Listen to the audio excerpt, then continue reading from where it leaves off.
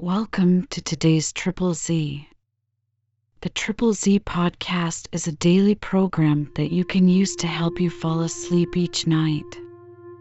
Just turn down the volume, lay back, relax, and enjoy as you fall asleep. The book, The Evolution of an Empire, a brief historical sketch of France by Parmele, provides a concise overview of the major events and trends that have shaped the history of France. The book begins by exploring the ancient Celtic tribes and their conquest by Julius Caesar during the Roman Empire's expansion. The book then delves into the Germanic invasion of France in the 5th century CE, which led to the establishment of the Merovingian dynasty.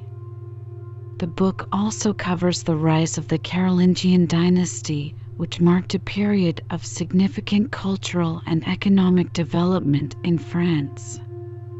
The book discusses the impact of the Crusades and the 100 Years' War on France's political and social landscape, as well as the Renaissance and Enlightenment periods, which brought significant cultural and intellectual advancements to the country.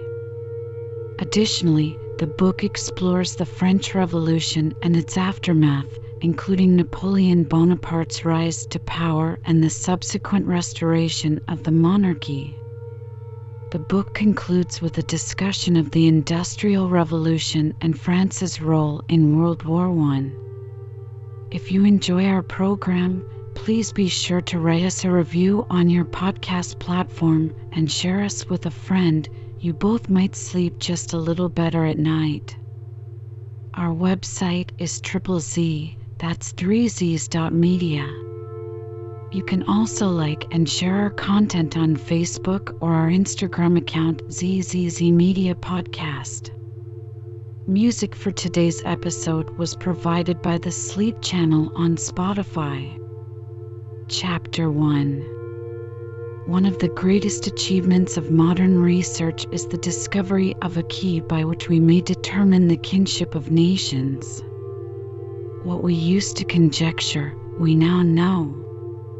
An identity in the structural form of language establishes with scientific certitude that however diverse their character and civilizations, Russian, German, English, French, Spaniard, are all but branches from the same parent stem, are all alike children of the Asiatic Aryan.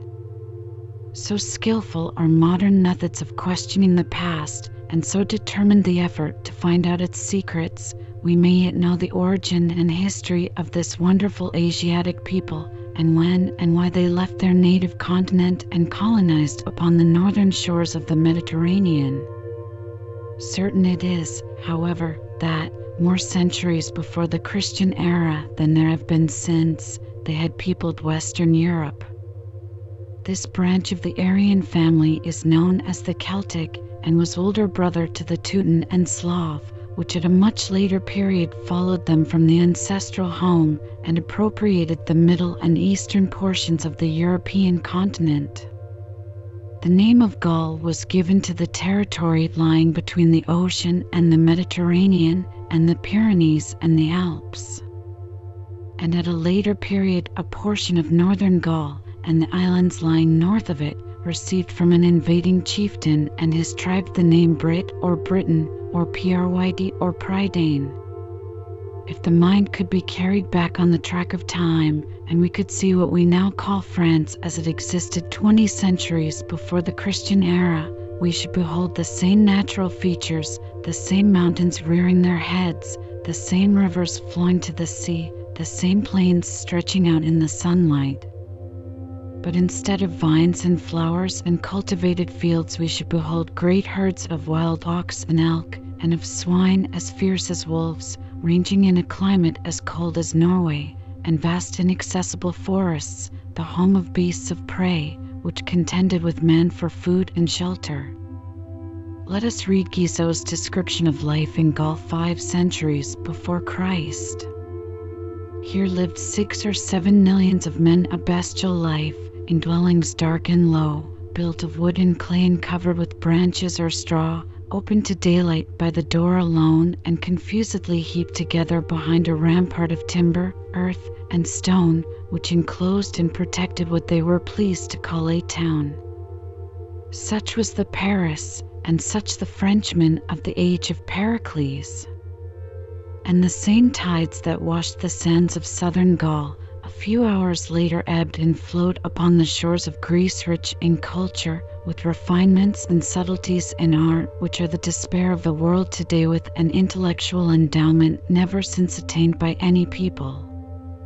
The same sun which rose upon temples and palaces and life serene and beautiful in Greece, an hour later lighted sacrificial altars and hideous orgies in the forests of Gaul. While the Gaul was nailing the heads of human victims to his door, or hanging them from the bridle of his horse, or burning or flogging his prisoners to death, the Greek, with a literature, an art, and a civilization in ripest perfection, discussed with his friends the deepest problems of life and destiny, which were then baffling human intelligence, even as they are with us today. Truly, we of Celtic and Teuton descent are late comers upon the stage of national life. There was no promise of greatness in ancient Gaul. It was a great unregulated force, rushing hither and thither. Impelled by insatiate greed for the possessions of their neighbors, there was no permanence in their loves or their hatreds. The enemies of today were the allies of tomorrow. Guided entirely by the fleeting desires and passions of the moment, with no far-reaching plans to restrain, the 60 or more tribes composing the Gallic people were in perpetual state of feud and anarchy, apparently insensible to the ties of brotherhood, which give concert of action and stability in form of national life. If they overran a neighboring country, it seemed not so much for permanent acquisition as to make it a camping ground until its resources were exhausted. We read of one Massilia who came with a colony of Greeks long ages ago, and after founding the city of Marseilles, created a narrow bright border of Greek civilization along the southern edge of the benighted land. It was a brief illumination, lasting only a century or more, and leaving few traces, but it may account for the superior intellectual quality of the southern provinces in future France. It requires a vast extent of territory to sustain a people living by the chase and upon herds and flocks. Hence the area, which now amply maintains 35 millions of Frenchmen, was all too small for 6 or 7 million Gauls, and they were in perpetual struggle with their neighbors for more land. "Give us land," they said to the Romans, and when land was denied them and the gates of cities disdainfully closed upon their messengers, not land, but vengeance, was their cry, and hordes of half-naked barbarians trampled down the vineyards and rushed, a tumultuous torrent, upon Rome. The Romans could not stand before this new and strange kind of warfare. The Gauls streamed over the vanquished legions into the eternal city, silent and deserted save only by the Senate and a few who remained entrenched in the citadel, and there the barbarians kept them besieged for 7 months, while they made themselves at home amid uncomprehended luxuries. Of course, Roman skill and courage at last dislodged and drove them back. But the fact remained that the Gaul had been there, master of Rome, that the ironclad legions had been no match for his naked force, and a new sensation thrilled through the length and breadth of Gaul. It was the first throb of national life. The 60 or more fragments drew closer together into something like Gallic unity, with a common danger to meet, a common foe to drive back. Hereafter there was another hunger to be appeased, besides that for food and land, a hunger for conquest, for vengeance, and for glory for the Gallic name. National pride was born. For years they hovered like wolves about Rome. But skill and superior intelligence tell in the centuries. It took long and cost no end of blood and treasure, but 200 years from the capture of Rome, the Gauls were driven out of Italy, and the Alps pronounced a barrier set by nature herself against barbarian encroachments. Italy was not the only country suffering from the destroying footsteps of the Western Celts. There had been long ago an overflow of a tribe in northern Gaul, the Kymrians, which had hewed and plundered its way south and eastward until at the time of Alexander, 340 BC, it was knocking at the gates of Macedonia. Stimulated by the success at Rome 50 years earlier, they were, with fresh insolence, demanding land, and during the centuries which followed, the Gallic name acquired no fresh luster in Greece. Half-naked, gross, ferocious and ignorant, sometimes allies, but always a scourge, they finally crossed the Hellespont 278 BC and turned their attention to Asia Minor. And there, at last, we find them settled in a province called Galicia, where they lived without amalgamating with the people about them, it is said, even as late as 400 years after Christ, speaking the language of their tribal home, what is now Belgium. And these were the Galatians, the foolish Galatians, to whom Paul addressed his epistle, and we have followed up this Gallic thread simply because it mingles with the larger strand of ancient and sacred history with which we are all so familiar. It is not strange that Roman courage and endurance became a byword. Her fiber was toughened by perpetual strain of conflict. Even while she was struggling with Gaul, and while the echoes of the Hunnish invasion were still resounding through the continent, Hannibal, with his hosts, was pouring through Gaul and gathering accessions from that people as he swept down into Italy. Then, with the memories of the Carthaginian wars still fresh at Rome, the Goths were at her gates, their blows directed with a solidity superior to that of the barbarians who had preceded them. Where the Gauls had knocked, the Goths thundered. Again the city was invaded by barbarian feet, and again did superior training and intelligence drive back the invading torrent and triumph over native brute force. Such, in brief outline, was the condition of the centuries just before the Christian era. Chapter 2. The making of a nation is not unlike bread or cake making. One element is used as the basis, to which are added other component parts of varying qualities, and the result we call England, or Germany, or France. The steps by which it is accomplished, the blending and fusing of the elements, require centuries, and the process makes what we call history. It was written in the book of fate that Gaul should become a great nation, but not until fused and interpenetrated with two other nationalities. She must first be humanized and civilized by the Roman, and then energized and made free from the Roman by the Teuton. The instrument chosen for the former was Julius Caesar, and for the latter 5 centuries later Clovis, the Frankish leader. It is safe to affirm that no man has ever so changed the course of human events as did Julius Caesar.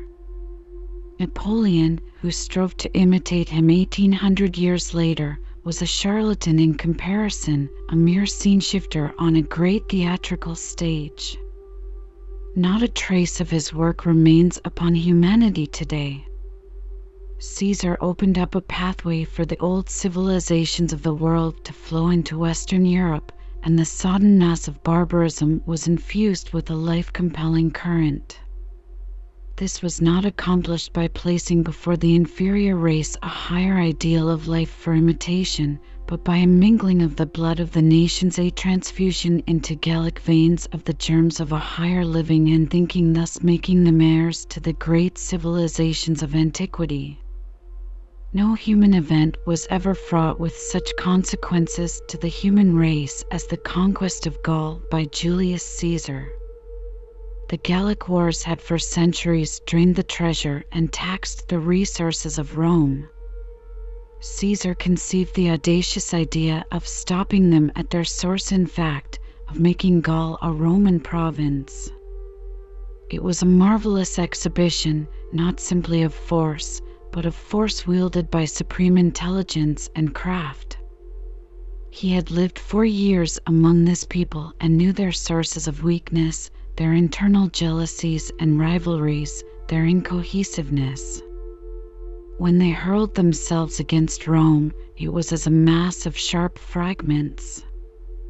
When the Goths did the same, it was as one solid, indivisible body. Caesar saw that, by adroit management, he could disintegrate this people, even while conquering them. By forcibly maintaining in power those who submitted to him, being by turns gentle and severe, ingratiating here, terrifying there, he established a tremendous personal force, and during 9 years carried on 8 campaigns, marvels in the art of war, as well as in the subtler methods of negotiation and intrigue. He had successively dealt with all the Gallic tribes, even including Great Britain, subjugating either through their own rivalries or by his invincible arm. Equally able to charm and to terrify, he had all the gifts, all the means to success and empire that can be possessed by man. Great in politics as in war, as full of resource in the forum as on the battlefield, he was by nature called to dominion. It was not as a patriot, simply intent upon freeing Rome of an harassing enemy, that he endured those 9 years in Gaul, not as a great leader burning with military ardor that he conducted those 8 campaigns. The conquest of Gaul meant the greater conquest of Rome. The one was accomplished, he now turned his back upon the devastated country and prepared to complete his great project of human ascendancy. Rome was mistress of the world, he would be master of Rome. Chapter 3. While the star of empire was thus moving toward the west, another and brighter star was about to arise in the east.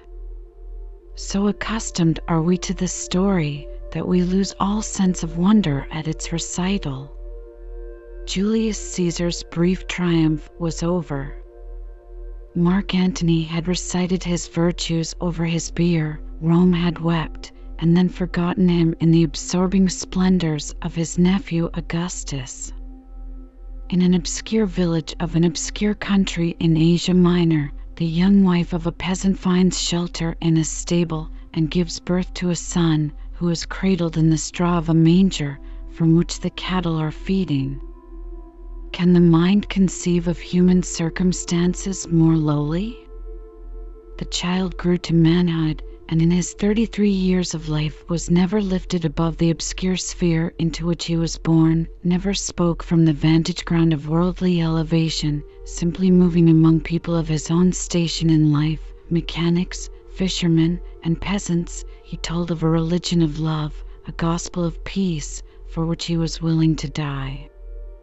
Who would have dreamed that this was the germ of the most potent, the most regenerative force the world had ever known?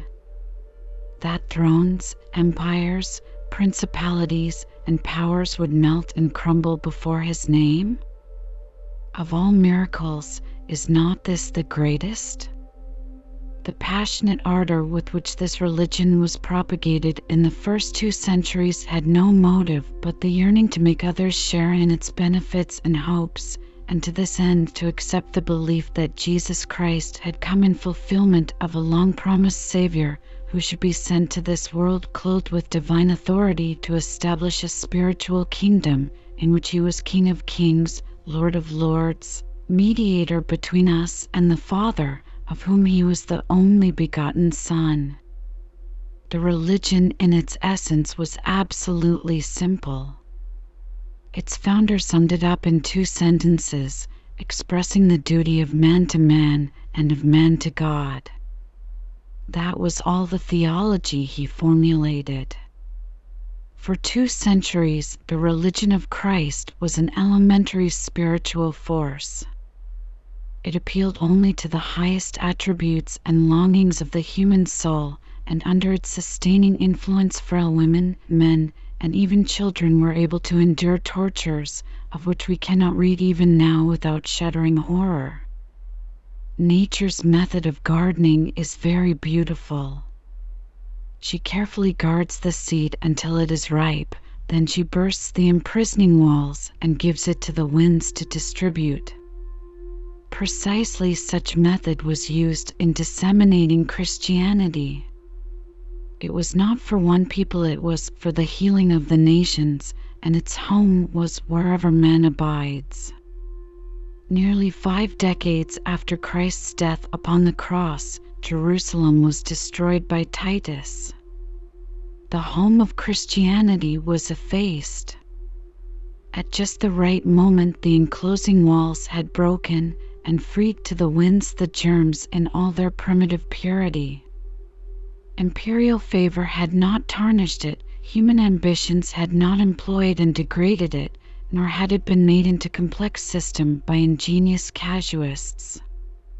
The pure spiritual truth, unsullied as it came from the hand of its founder, was scattered broadcast as the band of Christians dispersed throughout the Roman Empire, naturally forming into communities here and there, which became the centers of Christian propagandism. Lyons in Gaul was such a center. The fires of persecution had been lighted here and there throughout the empire, and the Emperor Nero, under whom the apostles Peter and Paul are said to have suffered martyrdom, had amused himself by making torches of the Christians at Rome. But until 177 AD, Gaul was exempt from such horrors. Marcus Aurelius, that peerless pagan, large in intelligence, exalted in character, and guided by a conscientious rectitude which has made his name shine like a star in the lurid light of Roman history, still failed utterly to comprehend the significance of this spiritual kingdom established by Christ on earth.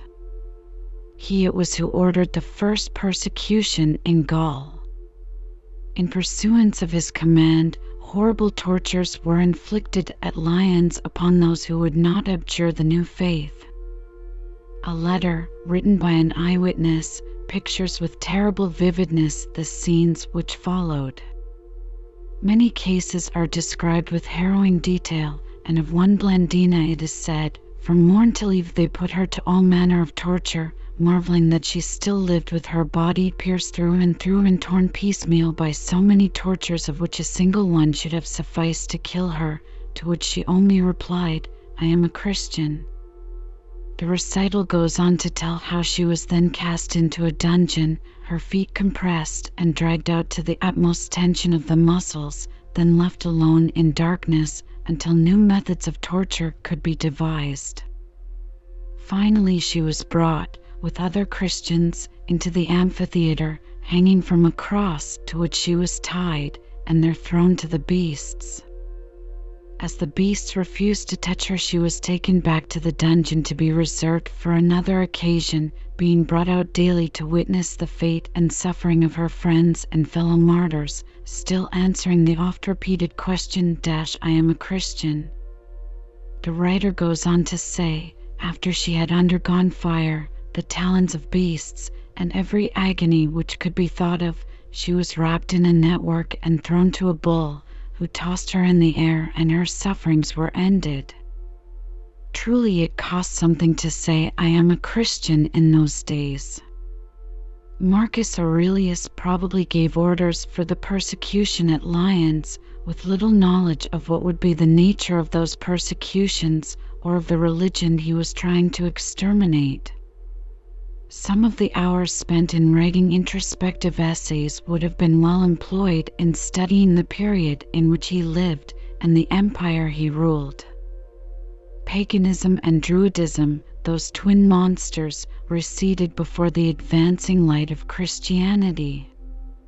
Neither contained anything which could nourish the soul of man, and both had become simply badges of nationality. Druidism was the last stronghold of independent Gallic life. It was a mixture of northern myth and oriental dreams of metempsychosis, coarse, mystical, and cruel. The Roman paganism, which was superimposed by the conquering race, was the mere shell of a once vital religion. Educated men had long ceased to believe in the gods and divinities of Greece, and it is said that the Roman augurs, while giving their solemn prophetic utterances, could not look at each other without laughing. In the year 312, alas for Christianity, it was espoused by imperial power. When the Emperor Constantine declared himself a Christian, there was no doubt rejoicing among the saints, but it was the beginning of the degeneracy of the religion of Christ. The faith of the humble was to be raised to a throne, its lowly garb to be exchanged for purple and scarlet, the gospel of peace to be enforced by the sword. The empire was crumbling, and upon its ruins the race of the future and social conditions of modern times were forming. Paganism and Druidism would have been an impossibility. Christianity, even with its luster dimmed, its purity tarnished, its simplicity overlaid with scholasticism, was better than these. The miracle had been accomplished. The great Roman Empire had said, "I am Christian." Chapter 4. Gaul had been Latinized and Christianized. Now one more thing was needed to prepare her for a great future. Her fiber was to be toughened by the infusion of a stronger race. Julius Caesar had shaken her into submission, and Rome had chastised her into decency of behavior and speech, but as her manners improved, her native vigor declined. She took kindly to Roman luxury and effeminacy, and could no longer have thundered at the gates of her neighbors demanding land. But at last the great Roman Empire was dying, and even degenerate Gaul was struggling out of her relaxing grasp. In her extremity she called upon the Franks, a powerful Germanic race, to aid her.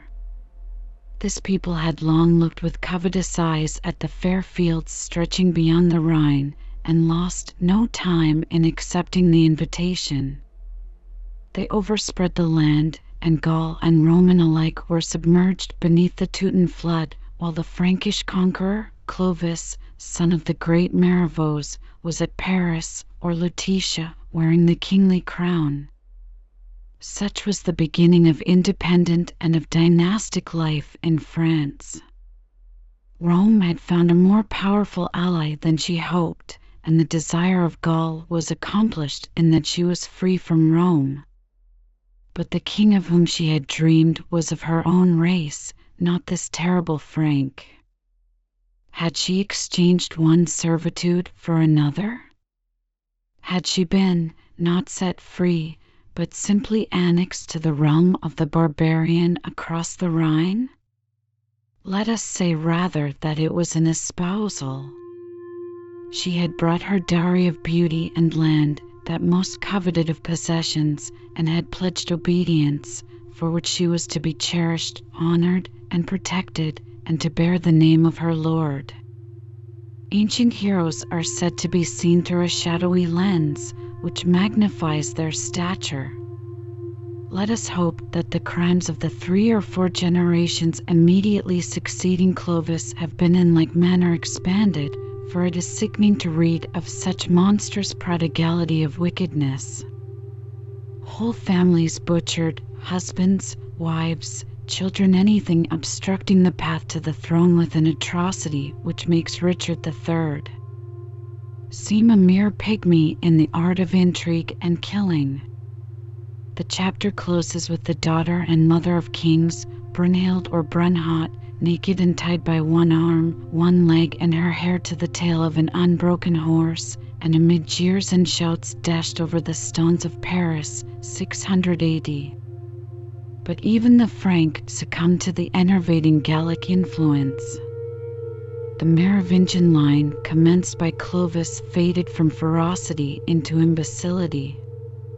Its kings in less than 2 centuries had become mere lay figures, wearing the symbols of an authority which existed nowhere unless in the Maire du Palais. This office, from being a sort of royal stewardship, had grown to be the governing power de facto. While Theodoric, the Phantom King, was having his long locks dressed and perfumed, his Mère du Palais, Charles, was molding and welding his kingdom, and at the same time staying the Mohammedan flood which was pouring over the Pyrenees, and, by his final and decisive blow in defense of the Christianity espoused by Clovis, earning the name Charles Martel, the Hammer. Less than 100 years after the death of Clovis, there had come out of Asia, that birthplace of religions, a new faith, which was destined to be for centuries the scourge of Christendom, and which today rules 1/3 of the human family. Zoroaster, Buddha, Christ had successively come with saving message to humanity, and now, 600 AD, Muhammad believed himself divinely appointed to drive out of Arabia the idolatry of ancient Magianism, the religion of Zoroaster. Christianity had passed through strange vicissitudes. Kings, emperors, popes, and bishops had been terrible custodians of its truths, and while many still held it in its primitive purity, ecclesiastics were fiercely fighting over the nature of the Trinity, the divinity of the Virgin Mother, and the Church was shaken to its foundation by furious factions. In this hour of weakness, the Persians, 590 AD, had conquered Asia Minor. Bethlehem, Gethsemane, and Calvary were profaned, the Holy Sepulchre had been burned, and the cross carried off amid shouts of laughter. Magianism had insulted Christianity, and no miracle had interposed. The heavens did not roll asunder, nor did the earth open her abysses to swallow them up. There was consternation and doubt in Christendom. Such was the state of the Church when Mohammedanism came into existence. There is but one God, and Muhammad is his prophet. Such was its battle cry and its creed, and the moral precepts of the Quran its gospel. There seems nothing in this to account for the mad enthusiasm and the passion for worship in its followers. But in less than 100 years, this lion out of Arabia had subjected Syria, Mesopotamia, Egypt, Northern Africa, and the Spanish Peninsula. Now, sword in one hand and the Quran in the other, the Mohammedan had crossed the Pyrenees and was in southern Gaul. Under the strange magic of this faith, the largest religious empire the world had known had sprung into existence, stretching from the Chinese Wall to the Atlantic, from the Caspian to the Indian Ocean, and Jerusalem, the metropolis of Christianity, Jerusalem, the Mecca of the Christian, was lost. The crescent floated over the birthplace of our Lord, and notwithstanding the temporary successes of the Crusades, it does to this day. If the Pyrenees were passed, the very existence of Christendom was threatened. Charles Martel, the grandfather of Charlemagne, averted this danger when he stayed the infidel flood at the Battle of Tours, 732 AD.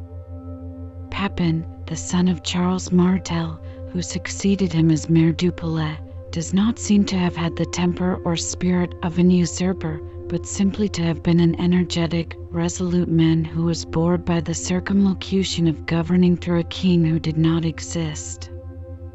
He determined to put an end to the fiction, and to cut the Gordian knot by first cutting the long curls of the last Merovingian, Childeric, and then putting the crown upon his own head. He sent the unfortunate phantom of royalty to a monastery to reflect upon the uncertainty of human pleasures and events. By right of manhood and superiority, the Carlovingian line had succeeded to the Merovingian. Against the dark background of European history, and with the broad level of obscurity stretching over the ages at its feet, there rises one shining pinnacle. Considered as man or sovereign, Charlemagne is one of the most impressive figures in history. His 7 feet of stature clad in shining steel, his masterful grasp of the forces of his time, his splendid intelligence, instinct even then with the modern spirit, all combined to elevate him in solitary grandeur. Charlemagne found France in disorder measureless and apparently insurmountable. Barbarian invasion without and anarchy within, Saxon paganism pressing in upon the north, and Asiatic Islamism upon the south and west, a host of forces struggling for dominion in a nation brutish, ignorant, and without cohesion. It is the attribute of genius to discern opportunity where others see nothing. Charlemagne saw rising out of this chaos a great resuscitated Roman Empire, which should be at the same time a spiritual and Christian empire as well. Saxons, Slavs, Huns, Lombards, Arabs came under his compelling grasp, these antagonistic races all held together by the force of one terrible will, in unnatural combination with France. No political liberties, no popular assemblies discussing public measures. It is Charlemagne alone who fills the picture. It is absolutism, marked by prudence, ability, and grandeur, but still absolutism. The Pope looked approvingly upon this son of the Church, by whose order 4,500 pagan heads could be cut off in one day, and a whole army compelled to baptism in an afternoon. Here was a champion to be propitiated. Charlemagne, on the other hand, saw in the Church the most compliant and effective means to empire. In the loving alliance formed, he was to be the protector, the Pope the protected. He wore the Church as a precious jewel in his crown. It was a splendid dream, splendidly realized, the most imposing of human successes and the most impressive of human failures. It seems designed as a lesson for the human race in the transitory nature of power applied from without. The vast fabric passed with himself, was gone like a shadow when he was gone. The unity of the empire was buried in the grave of its founder. In 29 years, by the Treaty of Verdun, 3 kingdoms emerged from the crumbling mass. France, Italy, Germany, already separated by race repulsions, had taken up each a distinct national existence, the imperial crown remaining with Germany. And France, the center of this dream of unity, with her native incohesiveness and in the irony of fate, had broken into no less than 59 fragments, loosely held together by one Carlovingian king.